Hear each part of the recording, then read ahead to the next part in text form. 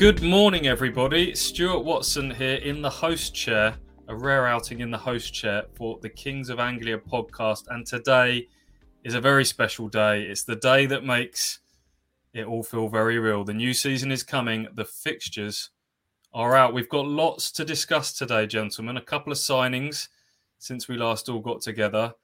It's all going on in the world of League One at the moment, but I'd like to start with the fixture list. Ipswich Town held a special breakfast this morning for fans and corporate guests and people like that, in which Kieran McKenna and Mark Ashton reacted live to those fixtures being released, which was I was privileged enough to be a part of. So it was nice to see Kieran McKenna's face light up as he saw those fixtures for the first time and respond to them live. And he is very happy that Ipswich Town have got a home game to start with. It's Bolton Wanderers at home. I should introduce you all really before we jump into all this, shouldn't I? To my right, for those watching, is Mike Bacon. How are you, man? Well, I'm on your left, aren't I? As I look at you, you're on my right. It doesn't matter. As I look at you, you're on my... Oh, yeah, you're on my left. Yeah. Hi, Stu. Yeah, I'm great, thanks, mate. And that's nice to hear you schmoozing around with all the Breakfast Club at Portman Road. I bet you were... Yes, I bet you're in your element there, my friend, weren't you? Just pick up a few little things. That sounds like a good thing to do. It was really good. I'll tell you a bit more about it in a minute. But first of all, I'll introduce the man who's definitely below me on this screen. I think we can all be in agreement on that one. It's Ross Halls, who was putting in the hard yards on the five-a-side pitch again last night with us, Ross, showing some twinkle toes. How are you? I'm very well. I'm a bit sore this morning, but yeah, Stu, it was a very good session once again at Goals in Ipswich. Your team beat my team, but your team had more of the runners, a lot of more fit players. But you were an absolute baller. Mike, Stu Watson, he's a baller. I'm sure you're aware of that already. But Yeah, I am aware of that. Yeah, I've played with young Stu. He's a bit roughy tufty for my liking. I was a bit more skillful on the ball. He tends to sort of slide in from all different angles when I watched him play. So, but yes, I didn't get an invite to this goals thing. Obviously, I don't know quite why that is. I was, age is not a barrier to quality of footballer. Chaps. I mean, you don't have to. Just anyway. But yes, so I did see your tweet about you're absolutely knackered, Ross. I mean, after 10 minutes, which seems a bit extraordinary for a 20-year-old, but there you go. I'll just give you a little insight into Ross as a footballer. Likes to get out of his feet, likes to run at people. It's quite nippy. But he also does this sort of weird thing that I've never seen people do before. He makes a little squeal just as he's about to hit the ball, or just as he knocks the ball out of his feet. He makes this sort of noise, and he does it every time. And it's very odd. Yeah, I don't know why. I think it's just, I don't know, just starting to scare people, but it's not going to scare you, is it? There's one highlight from the night, and of course a lot of the Kings of Anglia army was there, so shout out to them. But Kieran Stanley, he just picked me up, didn't he? Once he just basically just went, pick me up, get me out of the way, so you guys can go for attack. And yeah, as you know, I haven't got much weight on me, so I'm easily just to be removed. But me and Stu had a few tussles, didn't we? And a few more tussles when you're defending.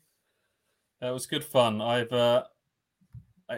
was up at Goals at Ipswich on those new, 4G, 5G pitches, whatever they call them. And the next morning, I'm still finding those little black bits of rubber pellets coming out of every orifice this morning. They get everywhere, don't they? Enough about that.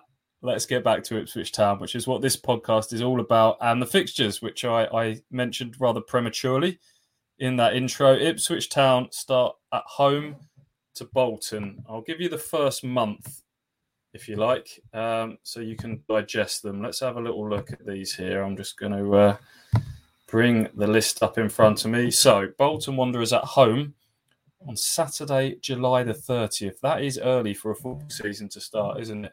Followed by Forest Green away, which I'm sure a lot of fans are looking forward to going there. A new ground, I think, for many, myself included. MK Dons at home, Burton away on a Tuesday night, Shrewsbury away, then Barnsley at home. So, thoughts on that opening month to start with, gentlemen? Who wants to go first? Young Michael. young Mike. You called me old Michael in the YouTube video we did. Have a quick reaction to this, and that's young Michael when we're on the podcast, which is great. I don't really mind. Bolton Wanderers at home. I did actually sort of. I have gone through a few record books and found that Bolton Wanderers we actually played on opening day when we won the league title in 1961-62 season. Although that's it. Hand us the trophy now. That was away from home, though, young Stu Pot. So it wasn't at home. It was away at Burnden Park or something. I can't remember what it was called now. But anyway, we drew 0-0 apparently. Yes, that's it. So the title is ours because we've got Bolton on opening day. I think that's quite a tough fixture, actually. In all seriousness, I think that's quite a tough fixture. Bolton finished really well, didn't they, Stu, at the end of last season on a bit of a high. So, but as I did say to Russ, we have sort of. I mean, I'm an away from home person on opening day, preferably. I would rather be away from home than at home. Just always feels a little bit of pressure at home on opening day. There's fans all great expectation. The sun is bound to be shining, and just a little bit more. I don't know. Perhaps I know it's superstition, but that's how I. But anyway, tough. Yeah, fixture. I know what you mean. It's going to be a big crowd there for the opening day. Hopefully the sun is shining as it so often is on that opening day. It'd be great to see the new kit for the first time, both in the stands and on the pitch.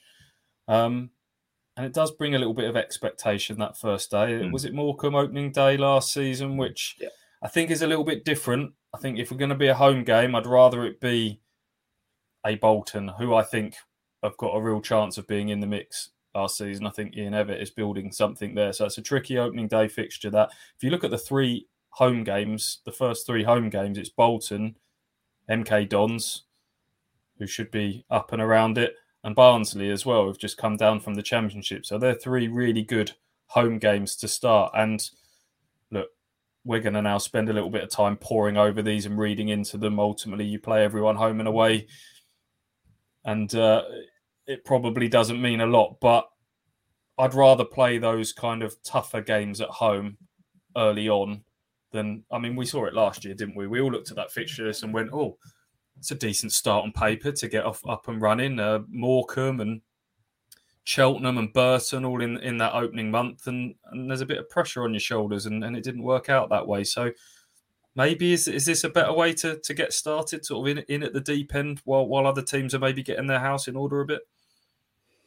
Yeah, well, it's proven, in League One, we've had fast starts, but then also last season, we didn't have a fast start. We didn't win a game until September. And as you said, them three home games at the start of the season, Bolton, Barnsley and MK Dons, they're going to be up there this season, aren't they? They're going to be. So to get them out of the way, early doors, at home, hopefully get 3 points against them all. Go on, why not, Town? Go on, Kieran McKenna and co. I'm going to sort of jump straight away to Forest Green Rovers away. That's the first away game of the season. You always look out for the first away game of the season as well. And we've never been there before. I'm sure Town fans are going to be packing out that away end. And I'm excited for that one because it's a new ground for us all. So yeah, bring it on. I think Forest Green Rovers away is a very tough start because I'm sure it'll be their opening home match, won't it? In their new league, and just like everywhere's rocking on opening day. The Maris Forest Green Rovers are going to be certainly rocking. I mean, imagine if you're a Forest Green Rovers fan today and your opening fixture is Ipswich Town at home in League One, the highest level they've been. That's a terrific fixture for them and a tough one for Ipswich because, as we saw last season, Stu's right. You look at Morecambe, you looked at Cheltenham, you thought, oh, that's all right. These teams coming up. They're tough teams to beat, tough teams, and their adrenaline will be so. So overall, you mentioned the fixtures, Stu, didn't you? The first five. I mean, it's a bit of a mixed bag, but I don't think it's easy. I don't think it's the toughest, but I don't think it's the easiest. I think, and there's a real chance to set a marker down there. Actually, as you say, you get MK Dons, Barnsley, and Bolton at home. You get at least 7 points out of that lot, maybe 9. Well, 9 would be terrific. 7 would be fantastic as well. I think Forest Green, having them away is better because, as I mentioned the Morecambe game earlier, I think when Morecambe, a team like them or Forest Green are coming up to League One for the first time in a long time / ever, I don't know what the history is there. You have to remind me. But coming to Portman Road is the proverbial cup final, and they all have walked out in front of those sort of crowds that they're used to playing in front of hundreds, low thousands at times, and then walking out of Portman Road, you do get that extra adrenaline spike, and I think we saw that from Morecambe. So I think if it was Forest Green coming to Ipswich early on, I'd rather be going there to be honest, in that early fixture. So I think that's a good one. I think having some of these tougher games early on might be good for Ipswich because, and we'll come on to the signings in a bit, but Ipswich are getting some really good early business done. They've got the core of the squad in place. It's night and day compared to last summer, where we were scrambling to fill the squad after the Paul Cook demolition job. So hopefully Ipswich are going to be well drilled and well settled and well bedded in to hit the ground running. And not every other club is going to be the same. And not playing Derby early on, but they're going to be, I was thinking, well, maybe it'd be good to play someone like Derby, for instance, who are in all sorts of uncertainty at the moment. But MK Dons I don't know how late in the day it will be before Scott Twine almost inevitably leaves. And will they still be scrambling to kind of get his replacement in the door? Barnsley are going to have to sell before they can buy, it's looking like. So to face some teams like that early on might be to Ipswich's benefit, possibly. Yeah, I think I tell you, I'd quite like Derby earlier on. I mean, they're not too far. I mean, we've got them fairly, but I mean, they're not till October. I would like to have had Derby in the first 2 or 3 games. I must be honest, because I think you're right. It's a little when you drop down to League One, which they're obviously doing. Sometimes there's a bit sort of, well, that's only League One. We will bounce back up. I think, who have we heard that from before? Yeah, a few of us. So, that could well be Derby fans sort of, well, we shouldn't have really been relegated. To be honest, we had enough points to stay up, so we'll bounce back. And they find out League One is quite a tough league.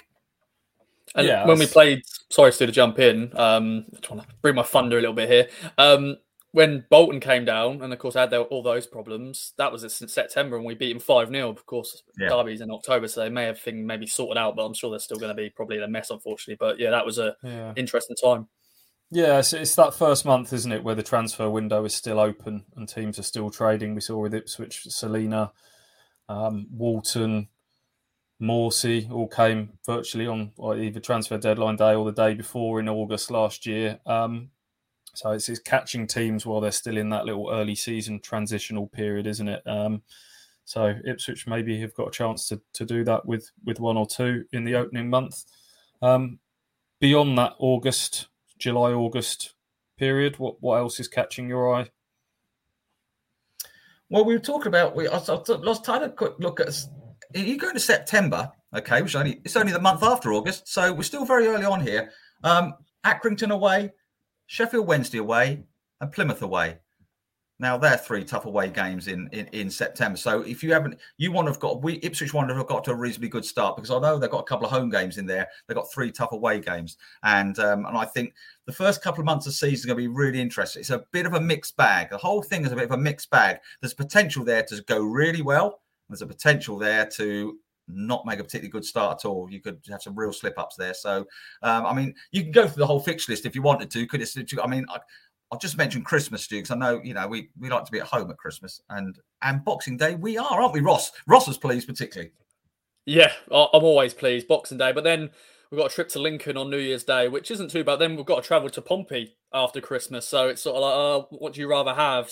But it's nice to be Boxing Day at Portman Road. That's going to be a great festive. Of course, last season, we had cancellations because of COVID and stuff. Hopefully that won't be the case this year. And we didn't have a Boxing Day fixture. So this year, hopefully it's the year we have a Boxing Day fixture. And thankfully, we're at Portman Road. So I'm happy with that. Now, should we talk about the elephant in the room, Stu and Mike, about the Tuesday night away trips? Should we get them out of the way, early doors? Yeah, go on. So October 25th, Tuesday night, trip to Port Vale.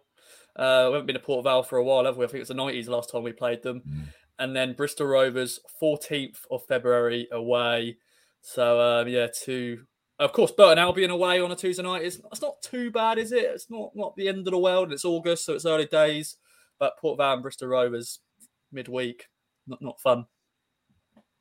Could be worse on that front. I think we've done worse on a Tuesday night. I'm not going to take you through this month by month because I think that would be very dry, but I'll go to September very quickly. Accrington away on September 3rd is interesting to me because Accrington has kind of felt a couple of times in League One in the second or third month. It's kind of Accrington away has been where the wheels have started to fall off for Ipswich. They've been the real bogey side. They've kind of epitomised the League One struggle for me, Ipswich, who've made good starts, played some good football, and then they run into a team like Accrington away and been bullied, outfought. And that will be a real test for me to see how much McKenna has addressed some of those deficiencies in the squad. Now, there's a theme running through the players that he's signed thus far, and we'll talk about that in a bit in terms of some physicality and athleticism. I think that will be a real marker of how much Ipswich have improved if they can go to Accrington Stanley at the start of September and do something there. I think that's a good shout, Stu, because, I mean, you'll come on to, as you said, we'll come on to signing soon. And certainly it's these tricky, you look at the fixture list as a whole, as you say, you don't want to be too dry and talk about month by month. But you look at the fixture list as a whole, there's nothing to suggest Ipswich Town shouldn't finish in a top 6 position out of all those clubs in that league. Nothing. There's some good clubs in that league. There's lots of good teams. It's going to be beating the teams that you probably don't think are going to finish in the top 6, like Accrington Stanley. With all due respect, you don't expect them to end up 4th in the table. You've got to go there and win games, and that's what Ipswich haven't been doing. So, as much as well, we talked a lot about the start. We won't be going through everything, as you say, Stu. But I must be honest, I thought the finish of the season, go to the end of the season, if Ipswich are right up there, come the end, you look at those fixtures near the end of the season. Am I allowed to read 1 or 2 out, Stu? Sorry, yes? I was on mute. That is a yes. Please do. Thank you very much. So you're on mute. See, I don't go on mute, you see. So you can hear my phone ring. You can hear my sons running through to go wash their cars. But that's why I get confused. Anyway, the last few games, if I look at the last 4 or 5 games of the season, Charlton at home, Port Vale at home, Peterborough away, Exeter at home, Fleetwood away. Okay, I don't think Peterborough away is that easy. They're not all easy. But again, I think the finish could be tougher. And if Ipswich are in around there near the end, it's going to be an exciting finale. Ipswich have got a great chance. Yeah, well, Kieran McKenna's comment this morning as he went through them was Fleetwood away on the final day. Hopefully we can all have a big party on the beach up in Lancashire. So something to dream of. I mean, how many times have we sat here on this day before and gone, decent start on paper, or if they can be in the mix come the end? I think we've done that before. And I think the run-in under when Paul Cook eventually took charge, I think that, from memory serves me correctly, looked all kind on paper, and then Ipswich were going to Northampton and getting spanked 3-0 and all sorts of bad results happening. So a lot can happen throughout the course of the season, can't it?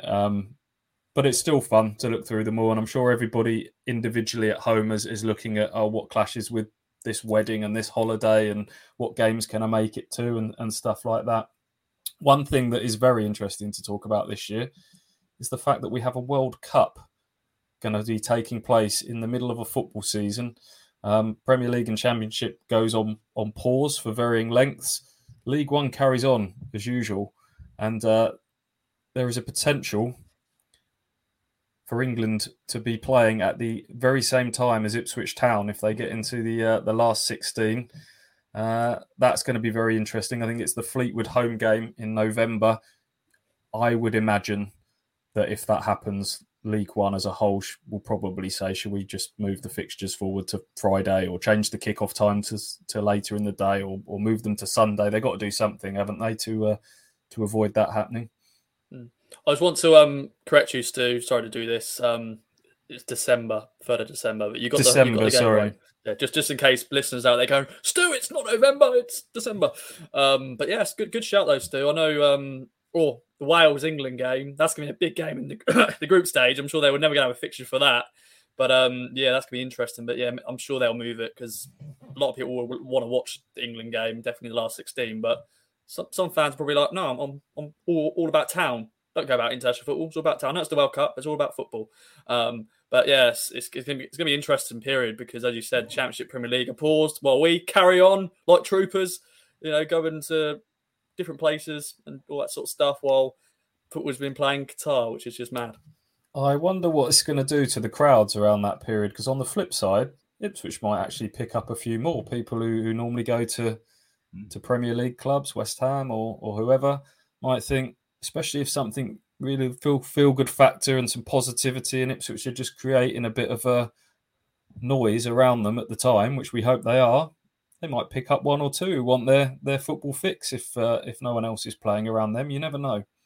Did you not watch the Nations League games with England? I mean, I like the enthusiasm and commitment will be in the last 16. But I mean, quite frankly, if they play like they did in the Nations League, we won't even worry about the last 16. But I mean, I think you're right, Stu. There'll be a lot of people enjoy live football. Sitting watching on telly, no good. You need to watch it live. So if there'll be a lot of people, a lot of West Ham fans will think, where's our football? Where are we going to go? You're absolutely right. Good shout. And also, could I just point out one last thing on the fixture list before we get onto other subjects, Stu? But Sunday, March 19th is the Papa John's Trophy final.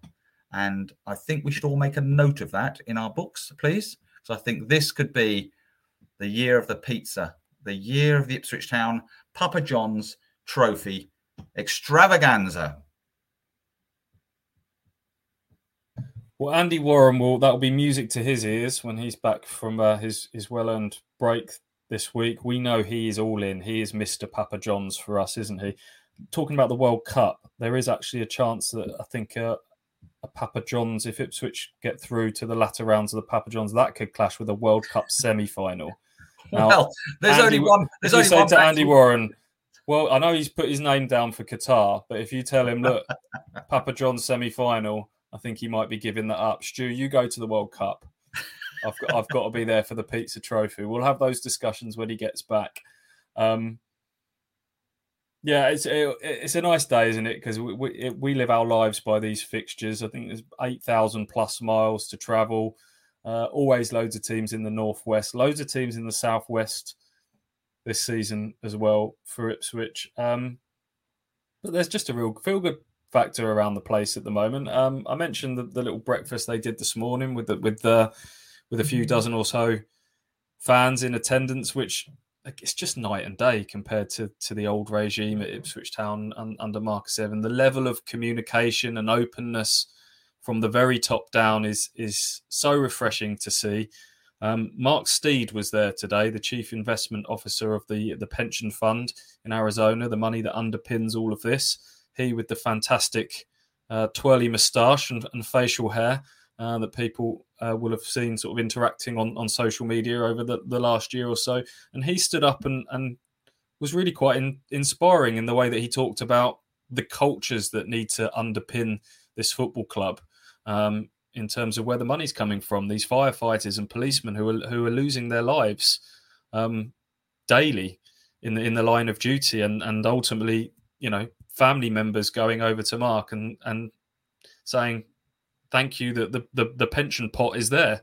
It's being passed on to family members of people who've lost their lives. And that is a message, as we know, through running through adversity on the shirts, that is really going to be hammered home to the players. And I think I'm sure they've all heard a lot of motivational speeches from managers that come and go. And after a while, you maybe glaze over a little bit at some of those. But this message feels that little bit more powerful this time. It's something that on a real basic human level that people can relate to.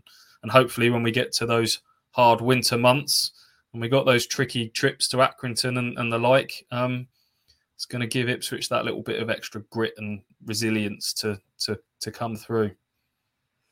Yeah, you're right. And also, that's really interesting that, talking about the pension funds and stuff, and that is the reality of where Ipswich Town are. That's where a lot of this money is coming from. And it is very, the players particularly, that they make the biggest difference. They run on that pitch. Kieran McKenna can only do so much beforehand. Once they're on that pitch, the effort, the closing down, the determination to give absolutely everything. You're not going to win every single game. But just as you say, that running through adversity theme is absolutely spot on. And you can't hammer that home enough, really. I'm glad to hear that was mentioned again today, Stu, which carrying on from the breakfast, you haven't actually told us what you had. Did you have something? Yeah. What did you have? Full English? Well, or did you... No, there were bacon rolls on offer, but you'll be it's all work, my friend. I had no time for that. I was squirreled away in the corner, tapping away those fixtures, making sure that they were live on our websites at the 9 a.m. embargo. So correct answer. My body is my temple. No bacon was consumed. Couple of news lines that I may as well bring you. We'll get this on our websites over the coming days. But Mark Ashton was talking about the new kit And he said, I think last year was record shirt sales for Ipswich Town with the Ed Sheeran sponsorship would have played a big part in that. And they've already more than doubled their shirt sales this time around. So they are selling, as we predicted, like hotcakes. And season tickets are now already close to 16,000 season tickets sold for Portman Road. So, yeah, just envisioning that opening day against Bolton, that gets the hairs on the back of the neck standing up a little bit, doesn't it? It's going to be, for years, just had this horrible feeling of apathy. And you looked at some of those Tuesday night attendances that were low and were lower than the official number because season ticket holders weren't even showing up. That was clear. Those numbers just speak louder than anything else, don't they? That people are liking what they see and hear, and people are enthused about their football club again. We're massive, aren't we, boys? Ipswich Town is just a massive football club, and we've always had a good supporters base, but those numbers is just impressive. And every time I speak to someone about Ipswich Town, they're just excited for the season. You know, I know it's League One for the fourth season stuff, but the kit looks lovely. Season tickets are getting sold like hotcakes as well. It's just exciting. You know, the last few years, as you said, it's been up and down, but this just feels different. You know, upcoming really good manager in Kieran McKenna, making some good signings, got that core ready. Pre-season's going to go hopefully well. And first game of the season against Bolton, that is going to be amazing attendance. You never know, that could be a full house. Hopefully so. I mean, yeah, you're right. You are right. You're right, Stu. I mean, there's some good figures there, but you also chucked in the fact that you can remember not too long ago where season ticket goals weren't turning up. You know, even though they bought a season ticket. I don't think it's going to happen this year. But what I'm saying is there's a good momentum building at Portman Road right now. This has been building up for since the new owners, basically. Let's be honest. So we're in our second year of it, and let's just hope. Look. Last year, we never really threatened, did we? I mean, that was probably last season was because we never threatened anything, really. We spent most of our time saying, you know, we're only 5 points off the playoffs, 10 points off the playoffs, 6 points off the playoffs, 4 points, 8 points, 12. And we never mentioned the fact we're in the playoffs or we're heading towards the top two. It's going to be on the pitch, boys. You know, the players have it all in their own hands. There's so much going off. As Stu, as you said today, an excellent breakfast briefing for the media and other people. That's what it's all about. The players now, it's up to them. They've got all the backing in the world behind them. Yeah, and one of the themes that came up this morning with Simon Milton was comparing. He said, how do we manage expectation now? Bookies have Ipswich Town as favourites. How do we manage expectation? And Kieran McKenna was very quick to say, well, first of all, I want to embrace this optimism and positivity. I don't want to stand here and try and dampen that at all. We have to try and ride that wave. But Mark Ashton said that there will be moments that are tough, as there always is in a football season. And it's important that kind of people stick with us and trust the process and believe in the style of play that Kieran McKenna is not going to waver from, this possession brand of football, this playing in the opposition's half. And they believe that is going to basically have a higher ceiling for success, not only to take Ipswich into the Championship, hopefully sooner rather than later, but gives them a fighting chance of progressing from there as well. And the ambitions at this football club are much more than just getting back to the Championship and going from there. They want to keep progressing. So I'm sure there will be a little bump in the road moment for Ipswich Town, whether that is in the opening month, whether that comes in that September period, all those fixtures that we discussed. The problem in the past has been when that first bump has come, one wheel's fallen off and another wheel's fallen off, and then all of a sudden Ipswich have been chasing their tails for the rest of the season. That can't happen this time. When that first bump comes, these players have got to show a bit more resilience to bounce back a little bit quicker. So we'll see if that's the case this time. We have to keep reminding ourselves they've finished outside of the playoffs 3 years in a row. I think it's important to kind of keep that in our minds that this team did just finish 11th recently. But if you can't dream at this stage of the season, why not? That's what it's all about, the summer. So, Ross, you mentioned the signings there. Let's have a discussion about those. Ipswich have managed to get 4 players in the door come the opening week of pre-season. It's pretty good going, isn't it?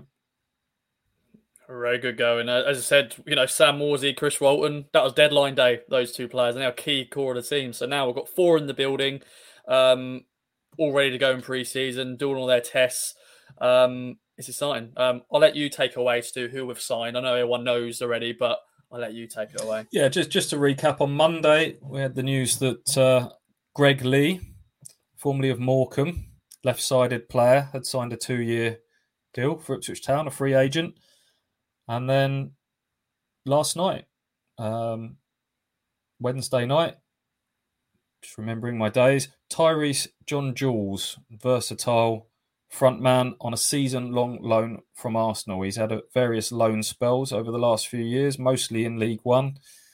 People might remember him from Lincoln, Doncaster. Probably won't remember him from Sheffield Wednesday last season because he only played one game before getting injured. That one game was against Ipswich. And he's been in the Championship with Blackpool as well. So let me just get your raw response. When you saw both those players revealed, what was your instant reaction to those two? Be honest. I will admit, I did say who. After, you had to do standard Google, find a Wikipedia page where they've been. Maybe I should know about Greg Lee because he's played for Morecambe, played against us twice last season. But I know a lot of Town fans are a bit underwhelmed. But every time I read about Greg Lee, and I've watched the standard showreel of Tyrese John-Jules, and he looks like a complete striker. But alone, and then Greg Lee, left-sided player that we need. It looks, got a good build. Yeah. Mike? Yeah, I don't know these players are particularly when they're being signed. However, we're in League One, for goodness sake. We're not in the Premiership, so we're not going to be signing Lionel Messi and Ronaldo. So let's just forget about names. Okay, they're signing players who they think have the potential to get this team out of League One and into the Championship, and then we'll take it a step from there as well. Obviously Dominic Bohr has already been and Freddie Ladapo. Ladapo, is that right? Yes. Ladabo. No, not said that right. We'll go with a P instead of a B towards the end. Ladapo. Okay. Anyway, but big, strong players I've noticed. Big, strong players, athletic players. We need a bit of physicality as well as talent, and it looks like we're getting some physicality in the squad. That's how I'm viewing these good, athletic, strong players. Obviously, good players at this level. Look. Kieran McKenna has got to be trusted on this, and we can't keep dancing around. Why aren't we signing so and so from Bournemouth, or why aren't we signing so and so from whoever? We're going to sign who we're going to sign, and they're going to be from. And on a season on loan from Arsenal is not bad for a young player, by the way. He's probably quite a talent. This young striker. So. Let's look forward to him. I'm glad we're not signing 10, 12 players again. I hope we only sign one or two more, to be perfectly honest, because we've got a talented squad. We've got Carl Edwards coming back. We've got Lee Evans coming back. Don't know what's happened with Salini yet, but that'd be nice. And, if, there's plenty of talent in this squad with these additions. You want to go into pre-season ready, pretty well ready, not as last season. We all saw what a mess up it was last season, not because we didn't have the talent, but because we're all over the place, with so many players come in. This is the difference for me. It felt like last summer, having chucked everybody away, Paul Cook backed himself into a corner where they had to make signings pretty erratically. It was a bit like it felt, and I don't know if this is hindsight talking, they were just grabbing at whatever was available at any given point. And not sort of signing them with a plan in mind. It was just, he's available, sign him. It was maybe a little bit kid in a sweet shop with a bit of extra pocket money because the American money had come in, and then all of a sudden, opening day of the season, Scott Fraser, the division's best number 10 from the previous season, is playing on the left because you'd signed him. And then suddenly Chaplin's available and Salina's available, and we grabbed a Luco as well, and you had loads of sort of similar players. And what feels very different now with Kieran McKenna is that from very early on, he's had a very clear brief of the type of attributes that he wants. And we talked about where Ipswich have fallen short in League One. It has been perhaps those physical moments against, I'd say, Accrington and Rotherham, where I talked about them being outfought and bullied and maybe looking a little bit one-paced at times in the games where they've had all the possession against the lesser sides that have come to park the bus. Beyond Wes Burns, if he wasn't firing, a bit more pace to kind of break things down. So McKenna has gone for, I think he said very early on, young, hungry, technical, athletic players. And everyone he's brought in so far, I think, has got elements of that. So does it really matter where they come from? For those that are underwhelmed, Wes Burns came from a Fleetwood side that had finished in the bottom half of the table last year, at a very similar age to Greg Lee. I think Wes Burns was 26. He was playing right back for Fleetwood. And then look at him. Suddenly, all of a sudden, he's a flying right wing back, top goal scorer, capped by Wales. So I think we have to kind of trust McKenna and co to kind of know what they want, don't we? Yeah, the thing is also, Stu, you're right, but it's up to the players to grab this opportunity, isn't it? You know, they're being given an opportunity to join a very big club in League One, and you're absolutely spot on. When Wes Burns has grabbed it, he's absolutely said, I'm going to play for this club and I'm going to give it everything. You know, I'm going to make myself into anything the best I can. And if all the Town's players in that squad have the same attitude and do the same thing, Town are going to finish top 6. They could well finish top 2 because the talent in that squad is not in doubt. It's not in doubt. It's all going to be about a lot to do with attitude. Wes Burns is spot on. That's exactly what he's done. He's come, as you say, Stu, from Fleetwood, just playing, you know, and he's come to Ipswich, grabbed it. He's then playing for Wales in World Cup qualifiers, so or wherever he's playing. So, yeah, I'm okay with it all. There's some comparisons with Greg Lee and Wes Burns. I'm not for 1 minute saying that he's going to suddenly have the rise that Wes Burns had last season, because that was incredible and that doesn't happen very often. But Greg Lee's been a kind of a bona fide left back throughout his career. He's started off with big ambitions, maybe seen things not drift, but maybe not go on the upward curve that he thought it would. Injuries up at Aberdeen. He had to sign for Morecambe last year. People are saying, it's underwhelming that we've signed someone released by Morecambe. I think there's probably a little bit more to that. The only reason Morecambe got him last year is because of the injuries. He signed a 1-year deal probably to think, hopefully if I do quite well, then I can get back to the level that I want to. And yes, he was released, but I would imagine that the conversations was him quite early on saying, I'm looking for another challenge, and okay, right, we won't bother then on the contract talk. So I'm not reading too much into that, but he's a left back, but has got these kind of forward attributes. He's very powerful, very direct. I think he's very good in the air, from if you listen to him and Morecambe fans, which I think is, again, something Ipswich have looked a little bit undersized at times. So he ticks a lot of boxes there. Whether he's going to be the starting left wing back, I don't know. It's him and Matt Penny battling it out at the moment. From what I understand, there might be another addition on that left wing back, and maybe Greg Lee will be this kind of versatile option to cover some different positions. I don't know, but personality wise, he looks like he's got it, doesn't he? That's what I like. That's what I like about all these signings. Clearly, they need to be the right people off the pitch, and you need to be built a certain way to represent Ipswich Town and the weight of that badge in League One. And he looks like he's got it between the ears.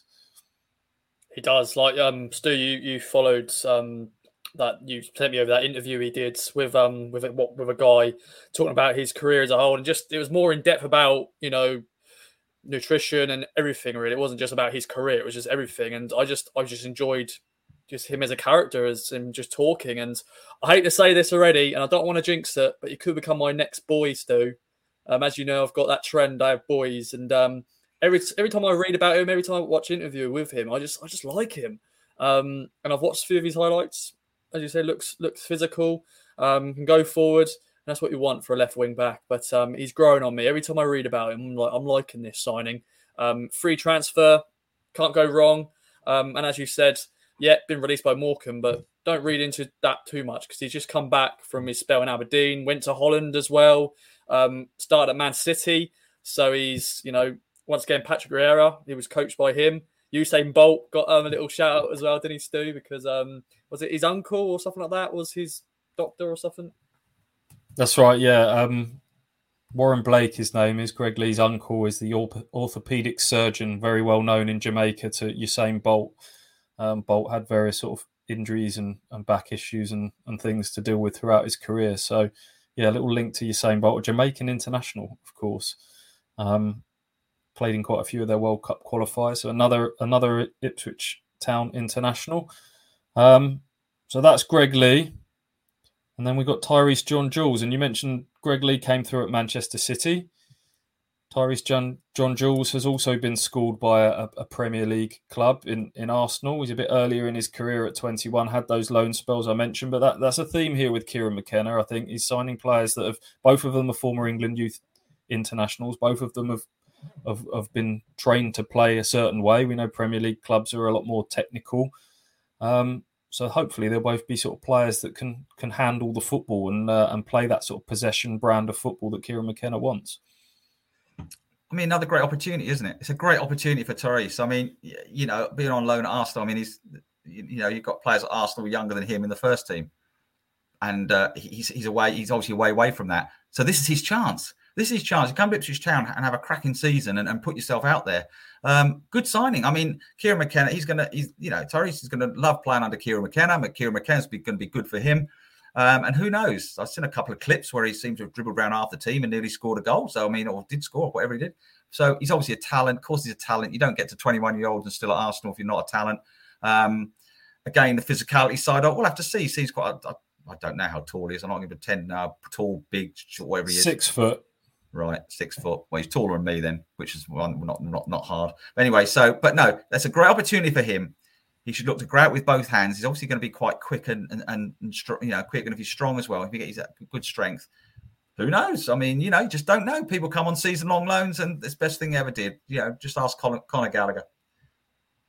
Yeah, well, the Football League is littered with them. If you just look at the England team, how many of them have kind of learnt their stripes down in the lower leagues. And you're right, at 21, Tyrese John-Jules is probably getting on a bit in terms of sort of his Arsenal chances. Yeah. Joking aside, you look at the teenagers getting into teams and stuff now, he's probably starting to think, maybe that ship is starting to sail for me now. And the idea of this is to go and find myself a new home and prove that I can be a good championship player and see where take my career from there. So we often talk about young, hungry players. I don't think you have to be young to be hungry. I think you can have some young, complacent players.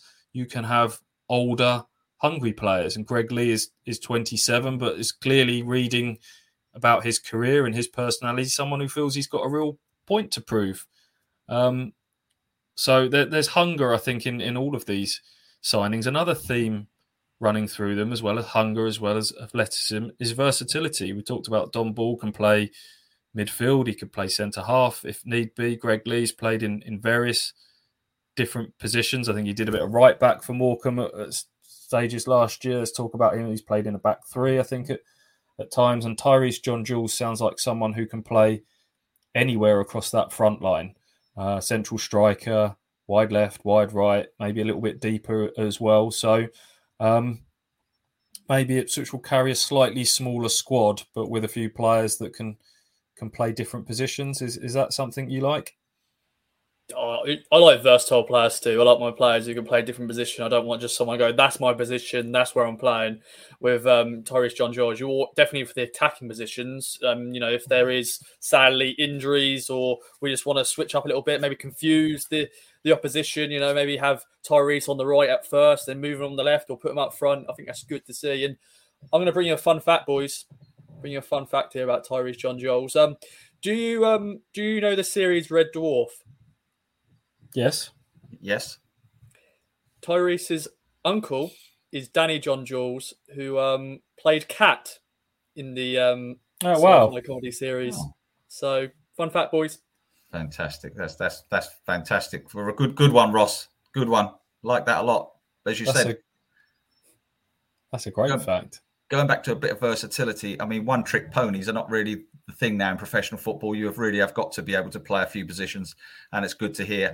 And it's good to hear these guys can play all different positions. That's what it's going to be about. It's a squad game. It's a squad game now. We're going to have about 150 subs next year, aren't we? How many subs you allowed on? 14 or something? I mean, by the time, remember when I started watching football, you had one sub. You had one substitute, the number 12.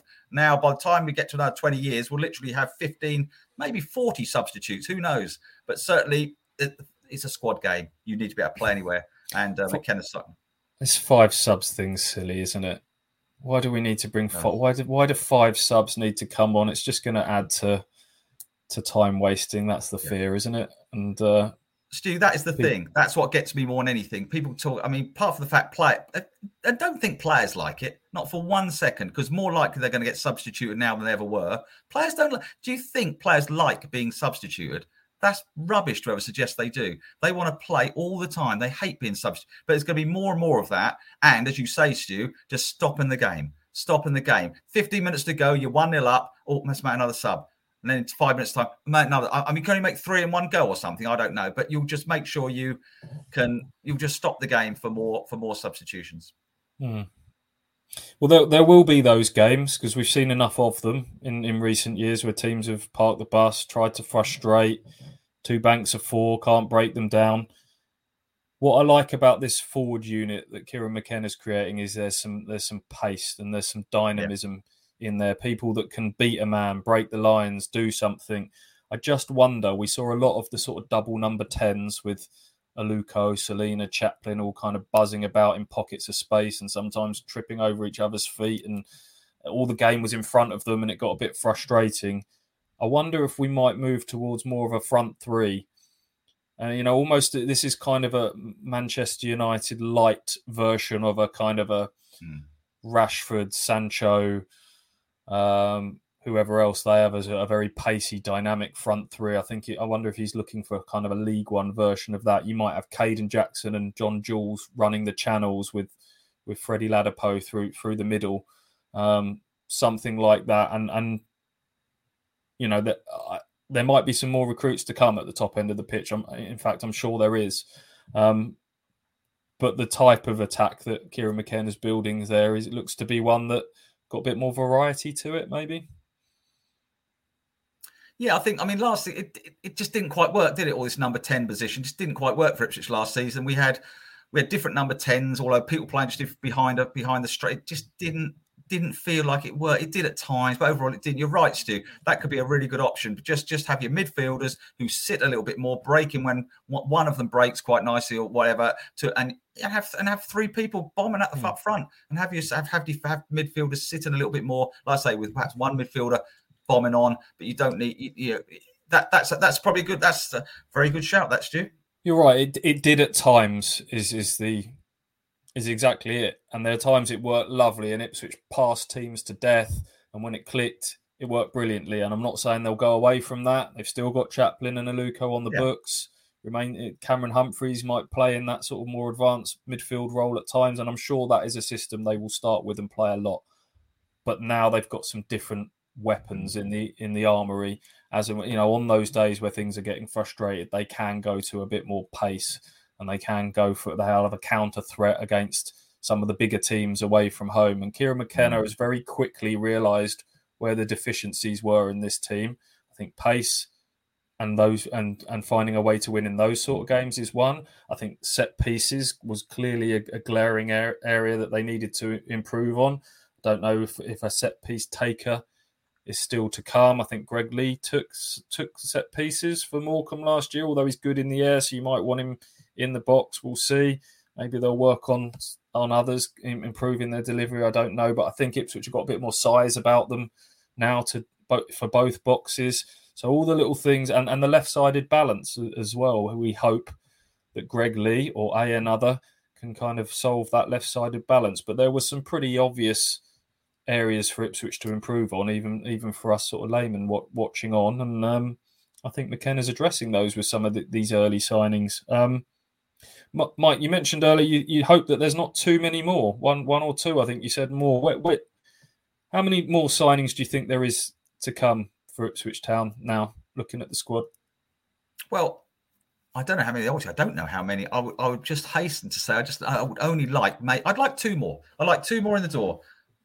I'd like another striker, and another defender, maybe another centre half, or certainly, well, just a defender. We're talking versatility here, aren't we? So we're not talking about specific positions. I like another striker and I like another defender. But I think we've got plenty of midfielders, and that's it. You've got to get on with the squad you've got. You've got to start getting some shape, and players have got to know each other. As if we haven't had the best example of throwing 15 players together on all in one go. We had it last season. We don't want it again this. And to be fair, I don't think McKenna does, to be honest. I think he's looking at his squad and thinking, my goodness, enough talent in this squad. They need coaching. That's what they need. They need coaching. They need systems, and they need being told what is required. That is as simple as that. There's enough talent. They haven't got to look around and think, oh, we ain't got any good players here. They've got loads of good players, and they're signing some decent players. So a couple more, Stu, I'd be happy with that. Ross? Yeah, I'm the same. I think maybe one or two more. At the end of the day, Stu, I think we're going to have an absolute fit squad. That they're going to have a fantastic preseason. They're going to go up to Loughborough next week, and they're going to be fit as a fiddle. And Sam Morsy and co. Sam Morsy, I saw him do a tweet and say good signing or big signing when we signed Tyrese John-Jules. So he's excited about that. But I feel we've just got even just the backroom staff, just everything around the club at the moment. It just looks like everything is getting done professionally.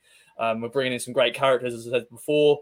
It's just exciting on and off the pitch. So we've got a fit team, one or two more additions just to maybe. I think we need that one more marquee, don't we? That one marquee sign to excite the fans extra more, and the one that will sell the shirts more, of course, because shirts are selling themselves. But that one marquee sign, possibly. I feel like I can understand why people are saying that about a marquee signing and someone that really sets the pulses racing. But I feel like Freddie Ladapo's been given a bit of a rough ride here. Almost people are sort of underplaying his record. This is a man who's scored goals in League One 3 seasons in a row. He's had a little bit of championship in between there with Rotherham, but there was so much excitement surrounding James Norwood that felt like a marquee signing for Ipswich Town in League One. All his goals had come in League Two and the Conference, and yet there isn't that same sort of hype about Freddie Ladapo for some reason, who scored lots of goals in a team that got automatically promoted last season in Rotherham. So we may be sleeping a little bit on Freddie Ladapo. He might be the talisman yet. We'll see. Can I jump in quickly? Oh, sorry, Mike. I still think, Stu, that a lot of the thing with Ladapo, I agree with you. I think it's a good sign. I think when you go, my old friend Joe Piggott, you go back to Joe Piggott, I think last season that was such an exciting sign. This guy scored all these goals in the and and he's done all this, and he's a rubbish team. He scored 20 odd game goals, and we're all like, so didn't quite. So I think with Ladapo, I think someone needs to do it. Someone needs actually to do it. Macaulay Bond did for the first half of the season. That was a massive surprise and fantastic excitement, but then he just completely faded. We need somebody to do it from the get-go and just throughout the season, they become your top man. Every single time McKenna picks a team, that guy is your first choice striker. Last season, we started off with Piggott. We end up with Bond. We end up with Bond for quite some time. Well, there was no hype around Macaulay Bond, certainly when he first signed, before people kind of were aware of how big an Ipswich Town fan he was. But, we sat here and like everyone else, Joe Piggott, who's going to be top goal scorer? Joe Piggott. It was all about Piggott, not Bond. And I wonder if we might have a similar thing with Ladapo. It might be a good thing. It might give him a bit of, hang on a minute, everyone's talking about we still need another striker, we still need a marquee signing. That might just fire him up a bit. And he's in the building, and he's got an opportunity in these pre-season games to go and bang a few goals in and change people's minds on that a little bit. Going back to what they need, possibly a goalkeeper if Hladky leaves. They've obviously been linked to... help me out, Ross. Sam Williams? Sam Walker. Sorry, I've gone blank there. Sam Walker, big Ipswich Town fan. I remember my former colleague Dave Gooderham interviewing him after Northampton had come to Ipswich and won in the Carabao Cup. When was that? Back in 2011, more than 10 years ago. Wow. And finding out that he was a massive Ipswich Town fan who'd been a season ticket holder with his dad growing up, and even though he'd just played for Northampton that night, was still referring to Ipswich Town as we in his interviews afterwards. So, I would imagine Hladky will be wanting to go and play first team football, and if he does, Ipswich sign another senior goalkeeper, whether it's Walker or someone else, we'll see. I know you mentioned a centre back, Mike. I'm not convinced they need another centre back now. You've got that. What you would imagine would be the first choice 3 of Donacien, Wolfenden and Edmondson when he's fit again. Then you've got Burgess and Darber coming back from his loan spell with Salford, and Greg Lee and Lee/Ball, who can both play back 3 if you want. That's more than enough options for a back 3 there. And I've not even included Elkan Baggett in there, who I think will probably go out on loan. So I think you can end up with too many if you're not careful there. So I'm quite comfortable with centre back. Left side, we'll see, is Liam Penny enough? I think there'll be a few positions that will be dependent on departures now. If they sign another left-sider, maybe Matt Penny will go on his way. If they sign another striker, I would imagine Joe Pigott will probably move on this summer. Have they got enough backup to Wes Burns, who could be away with Wales from time to time, possibly even going to a World Cup?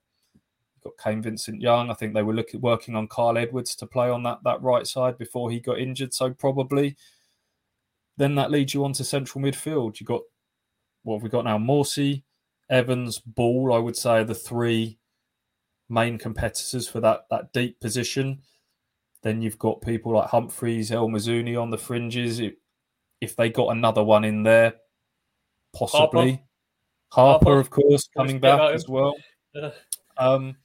Just as well, 5 subs can come on at this rate. We've got about 14 on the bench. Exactly, it's well stocked. And then it's just that number 10 position, which we talked about. Maybe it's not all going to be built around those number 10s now. We've still got Chaplin, Aluko, Humphreys, who I've mentioned. You know, I know there's a big clamour for people to see Bersant Celina come back, but maybe they're moving a little bit away from that style of play. We'll see. We'll see. So yeah, you're probably right. I think maybe more like 2 or 3 or 4 at a push, depending on departures. I want to just quickly jump in before we move on to our next section still. Talking about the marquee signings, I think maybe some fans are thinking, they're all free transfers. So, of course, now we've got new owners, we've got all this money. Why aren't we spending millions and millions? But sometimes, Don Ball, free transfer from the Championship. Freddie Ladapo, as you said, free transfer as well. All these have been, good free transfer signings. You don't always need to spend millions on players because sometimes you can sign some good free agents. So Town fans, don't be too disappointed that we haven't spent millions yet, because we're going to do that in the Championship, aren't we? We're going to spend millions in the Championship to then get promoted to the Premier League. There we go. Yeah, well, I think the thing is with free transfers. Look, football's about coaching. Football isn't just about buying people and then saying, because otherwise that's as easy, isn't it? Just go and spend 12 million on league players in league and just put them on the pitch and we'll get promoted. It's about coaching, And yes, of course, people spend money, but coaches, Kieran McKenna is a top coach. I think that's what's going to come out of all this, and his style of coaching is what's going to get the best out of these players. You don't have to spend a lot of money; just coach them properly, and give them ideas, and don't make them scared to do things like all this playing from the back. Let them play with freedom. Yeah, they're going to make mistakes. We're going to have cock-ups, all sorts of things that go wrong at times. But overall, give them that confidence. And I think that's what McKenna is doing. I get a little bit frustrated with this. I guess Sky Sports has kind of created this culture around transfers and the excitement of transfer season. And you look at the turnover of players year after year at football clubs. It's outrageous because people want new, shiny things all the time. And if this isn't working, chuck it in the bin, start again. And there has to come a point in any business where you work on the people that you've got and unlock things in them that you're not seeing. And that's what I really like about Kieran McKenna, as you say. He's going to improve players. And it's not just about coaching, it's about alchemy as well. It's about making a team that is, better than the sum of its parts. And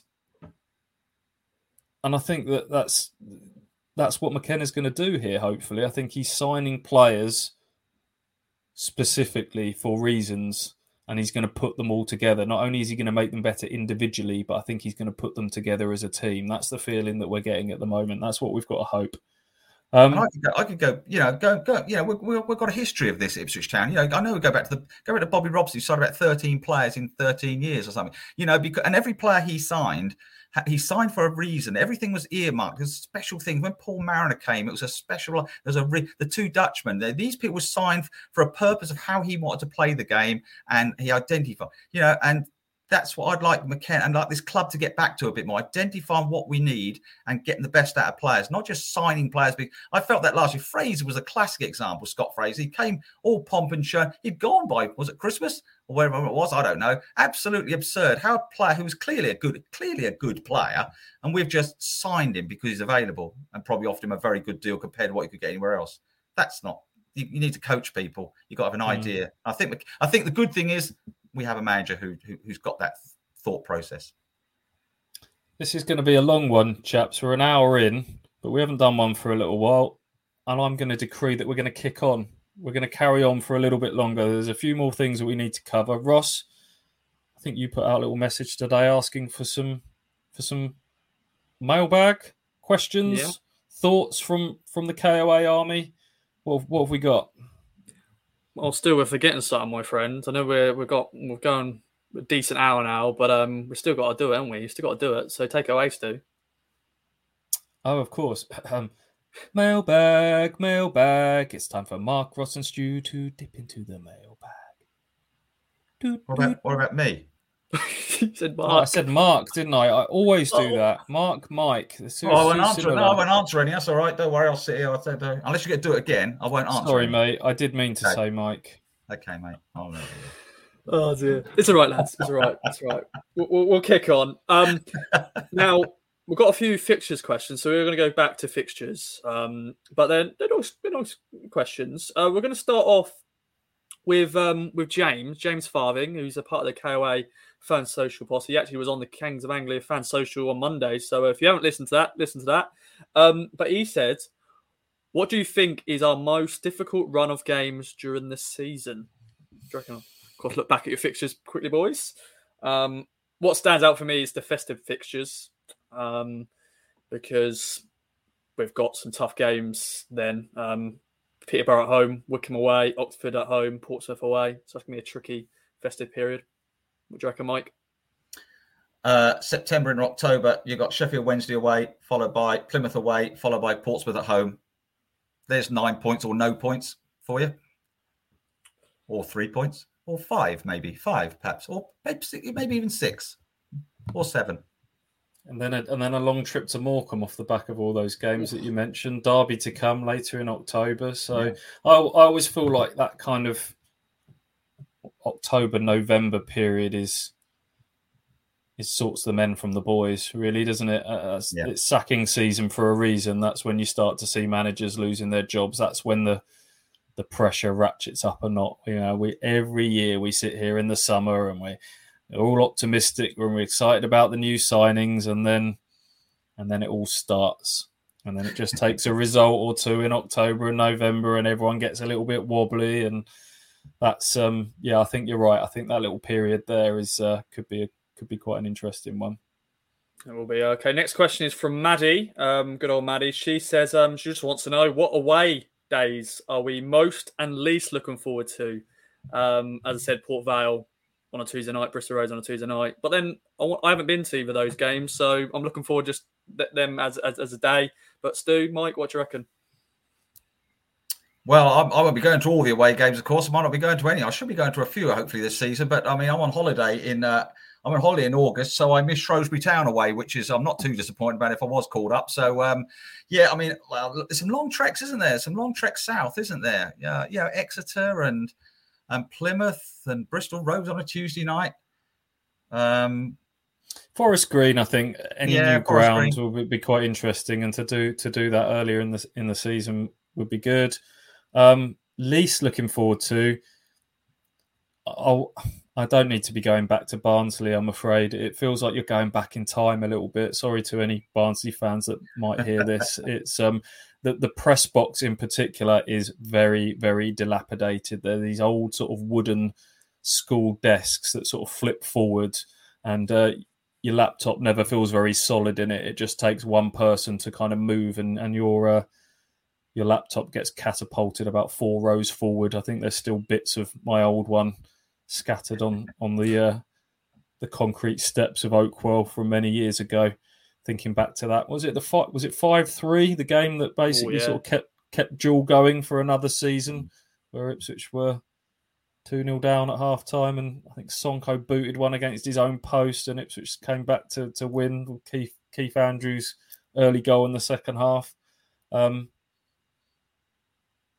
yeah, I mean, I'm still going to Hillsborough and going back to Derby and places like that are big games, aren't they? Portsmouth, I always enjoy going to. Great atmosphere down there. So some big old games in League One now. It's starting to feel more and more like a mini championship every year, isn't it? It is. We're going to stick with away games. We've got a question from good old Bono, a.k.a. Matt, a.k.a. View from U2. Many names, this man. He's a top guy. He says, in terms of away fixtures, is the first big day food day for you guys. So which one is the first big like food day? So Mike, this is a good question for you for food wise. Where do you reckon will be the perfect place to get some good food? Or maybe in a way the media room or just services. Well, if you go to Forest Green, is it Forest Green all vegan? You've got vegan. Yeah. You see, that's going to be the tricky one for me. If I was going to Forest Green, it would be I don't know what I'd have to stop on the service on the way and have a sausage roll. I mean, not a vegan sausage roll either. So I don't really know. It's that sounds a bit. That sounds tremendously difficult. I'm obviously talking about away. I mean, at home, I hope things will improve on the home front. More importantly, quite frankly. I have an update. Excellent, Mike. Somebody who will remain unnamed within the football club has told me that your complaints about the food offering, I think you had a couple of rants, didn't you, about the lack of mash with the pie, the accompaniments to the Portman Road pie at Portman Road have been heard at a very high level within the football club. We're talking boardroom level here. Gosh. And they've been taken on board, and I'm told that things are going to improve this year. So I've got you to thank for that. I think I'm going to be eating a little bit better on a Saturday afternoon. Thanks to your outburst. Well, I hope this is the case. I hope this is the case. I mean, I don't get me wrong. Everybody's very polite at Portman Road. Hospitality is always very good. But I'm not going to go down this road. I've said this enough times about one pie on one plate. We've done it before. You don't have it anywhere else. And if there's a little accompaniment, that'll be an absolute treat. I'd thoroughly enjoy that. What are you hoping for? A bit of mash, bit of veg? What? A little bit of mash. I would say baked beans, but I think we'll spill them. I'll spill it. If I have a white top on, I know I'll make a mess. A little bit of mash would be lovely. I think I saw a little mash with a little salt and pepper. I mean, it's a little salt and pepper. We don't have any salt and pepper lying around, do we? Or do I miss it? No salt and pepper. See, we don't have any salt and pepper. So a little salt and pepper and mash. They do you some. Nice. They do you some condiments. To be fair, they'll do you some Stokes ketchup / brown sauce, which I am now converted to. Good Suffolk brand that. Get yourself on the Stokes. If you want to sponsor us, Stokes, yes, please. Yes, Stokes. We'll mention you all the time, Stokes. Want we to do? We would. And that has just reminded me as we continue in this epic chat to mention our sponsors, Manscaped, for all your below the belt grooming needs. Is that what we say? That's what we say. Yeah. Yeah, you know the drill by now. You know what Manscaped's all about. They'll do you some. Here we go. Look, Ross has put. We should probably have that up all the time, shouldn't we? Just covering my bald bonds. Manscaped, get 20% off at Manscaped plus free shipping with promo code KOA at manscaped.com. They're sticking with us, so you out there must be buying the products because so many of you need to use that code for them to continue with the sponsorship, and they keep doing it. They keep renewing month after month. So keep doing your thing. Thank you very much, listeners. Manscaped.com. Right, that's that box ticked. Ross, have you got a few more from the mailbox before we move on? Got a few more. One more on fixtures, and then we'll get on to some other questions. Now, a question from Gray's Manic. I think I've said that right. I'm sorry if I haven't. Basically, do you think the players care as much as we do about the fixtures? And of course, I think they would do because they're going to be playing 46 games, getting ready for the season. Do you reckon how they look excited? They look at the fixtures on their phone and go, "Oh, here we go. Got to go to bloody Morecambe this day." What do you reckon? Yeah, of course they do. Of course they do. Well, if they don't, they ought to. I mean, of course they do. They look at the fixtures. Of course, everyone likes to look at the fixtures. Who doesn't like to look at the fixtures? I mean, I understand them not looking at the kits or the season tickets, but the fixtures. But they'll be looking up there thinking, "Oh, that's a tough." They'll all go. It'll be on there. It's ITFC players group in brackets, not the manager. Close brackets. WhatsApp group chat. They'll be all over it. That's the liveliest group chat, isn't it? The one with just the players. That's where some more questionable links are getting thrown around in that one. Yeah, of course they do. They've got to go to all these games. They've got to tell the missus, "Oh yeah, sorry, I'm away Christmas night." The first thing that they're looking for is Boxing Day. I'll tell you that. Yeah, because if it's an away trip, it's probably going to be a hotel on Christmas night. I think they are staying over a lot more under the new era, so they're probably looking at all those long trips and things like that. And probably like us fans, they sit down footballers sit down and start to work out how many points in this month. Yeah, of course they do. It's an interesting theory that I was listening to. I think it was the Peter Crouch podcast the other day, and he was telling a story about Tony Pulis at Stoke, and he sat all the players down at the start of the season, and he went, right, August, we've got Man United away, Arsenal at home, so how many points? And all the players sort of overestimated a little bit. Yeah, 9 points, 10 points, we can do this, do that. Pulis would go 3. Next month, again, no, we can do this. No, 2 points that month. And then he totted it all up at the end, and they went, well, on average, that gets you 10th place. So sometimes you can get a bit carried away and sort of actually, just because one game you lose doesn't sort of throw everything off. I think that was the lesson that he was giving. By contrast, today, Kieran McKenna at this breakfast was asked, do you do that? Do you break up games into little blocks and do you set yourself points targets? And he sort of said, well, not really. The narrative last season was in the Championship/League One, 2 points a game gets you enough for the playoffs. And he said, in the end, we did pretty much 2 points a game, and it wasn't enough last year. The points tally went up. So I want to win every game. I want every game we target 3 points, and that's the way he's looking at it, which is the opposite end of the Pulis scale, but quite refreshing as fans to hear that. Every game we're going to go into looking to win and target 3 points. And that's the way it's got to be, isn't it? Of course it has. I can't stand all this micromanaging that stuff like the fixtures. Just get out there and win every game. That's 2 points per game will get us in the tops. Oh, be quiet. Just win every game. You'll be in the top 2. You'll win it by 10 points. Okay then, boys. One more. This is more a statement from Mike King, Kingy Blue on Twitter. He said, "Why is everyone so excited about fixture release day? I just don't get it. We're going to play everyone twice," which is a fair statement, but we all want to know where we're going to go, home or away, what date, Boxing Day, and all that sort of stuff. So there we go. Fair enough. Yeah, kits. Some people get really excited about them. Other people go, "Oh, they're wearing blue again." Fixtures. We're playing everyone home and away twice. You're right. It's nice to get excited about all this stuff at this time of year, but the real excitement comes when that football's placed on the centre spot for the first day. And let's see what happens during those 90 minutes, because the excitement can't come from all off the pitch stuff, the cleaning up the stadium and sorting out the community trust and all of that good stuff. Got to start doing it on the pitch now. It's been 11th, 9th, 11th. There's only so many sticking plasters you can kind of put over that off the pitch, isn't it? It's got to start happening on it soon. Okay, I've got a little picture here for you lads, and it's a picture of Dom Ball. Let me bring it up quickly.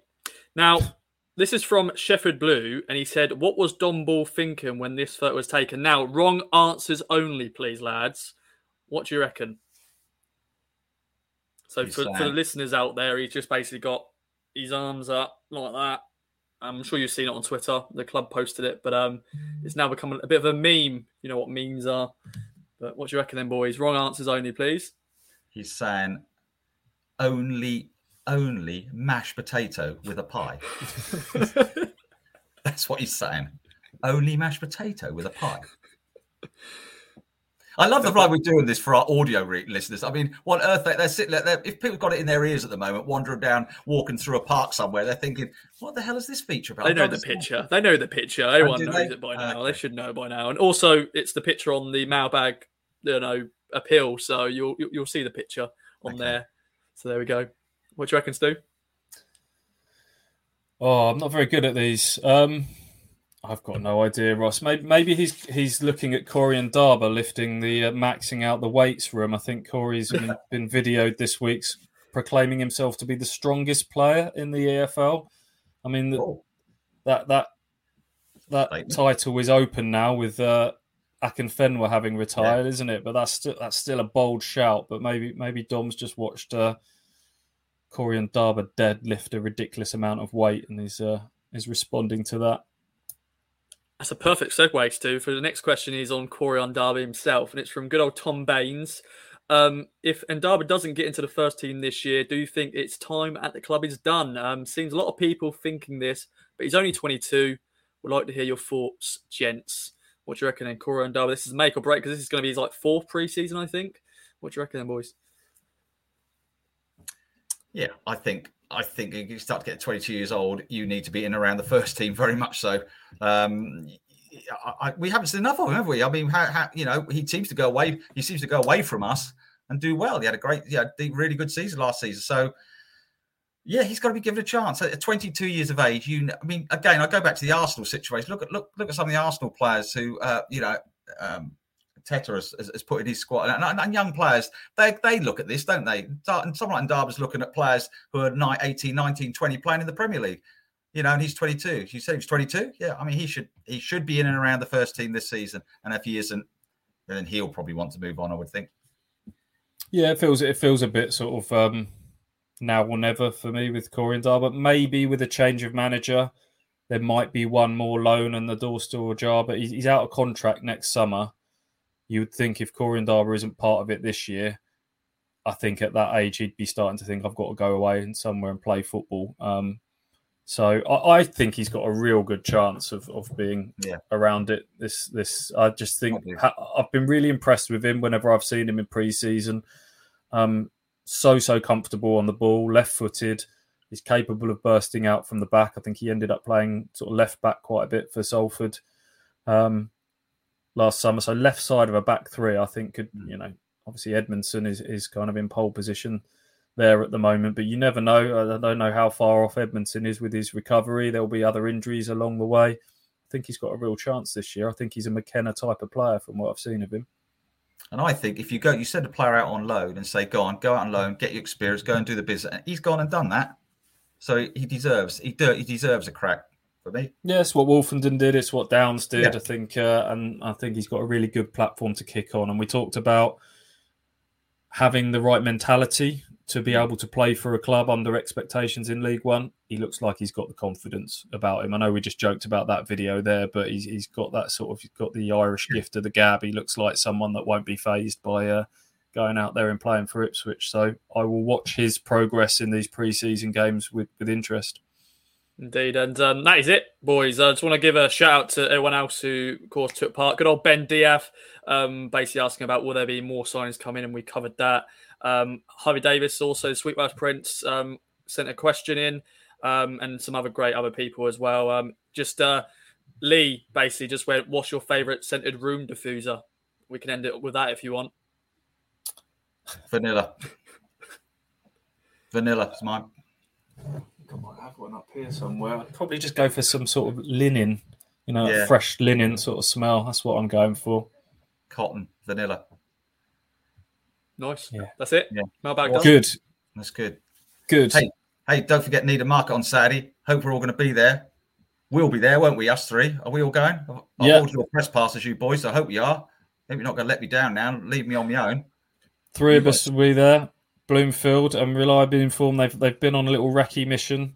Ipswich Town officials, and they're happy with how the pitch is looking. They're looking forward to the game. You don't want to worry about the pitch at Needham Market. It's a cracker, absolute cracker. I tell you what, it's a cracking. If you haven't been Needham, I think there's some tickets still left as well. Ipswich Town fans, if you did fancy, Needham Market is a terrific non-league ground.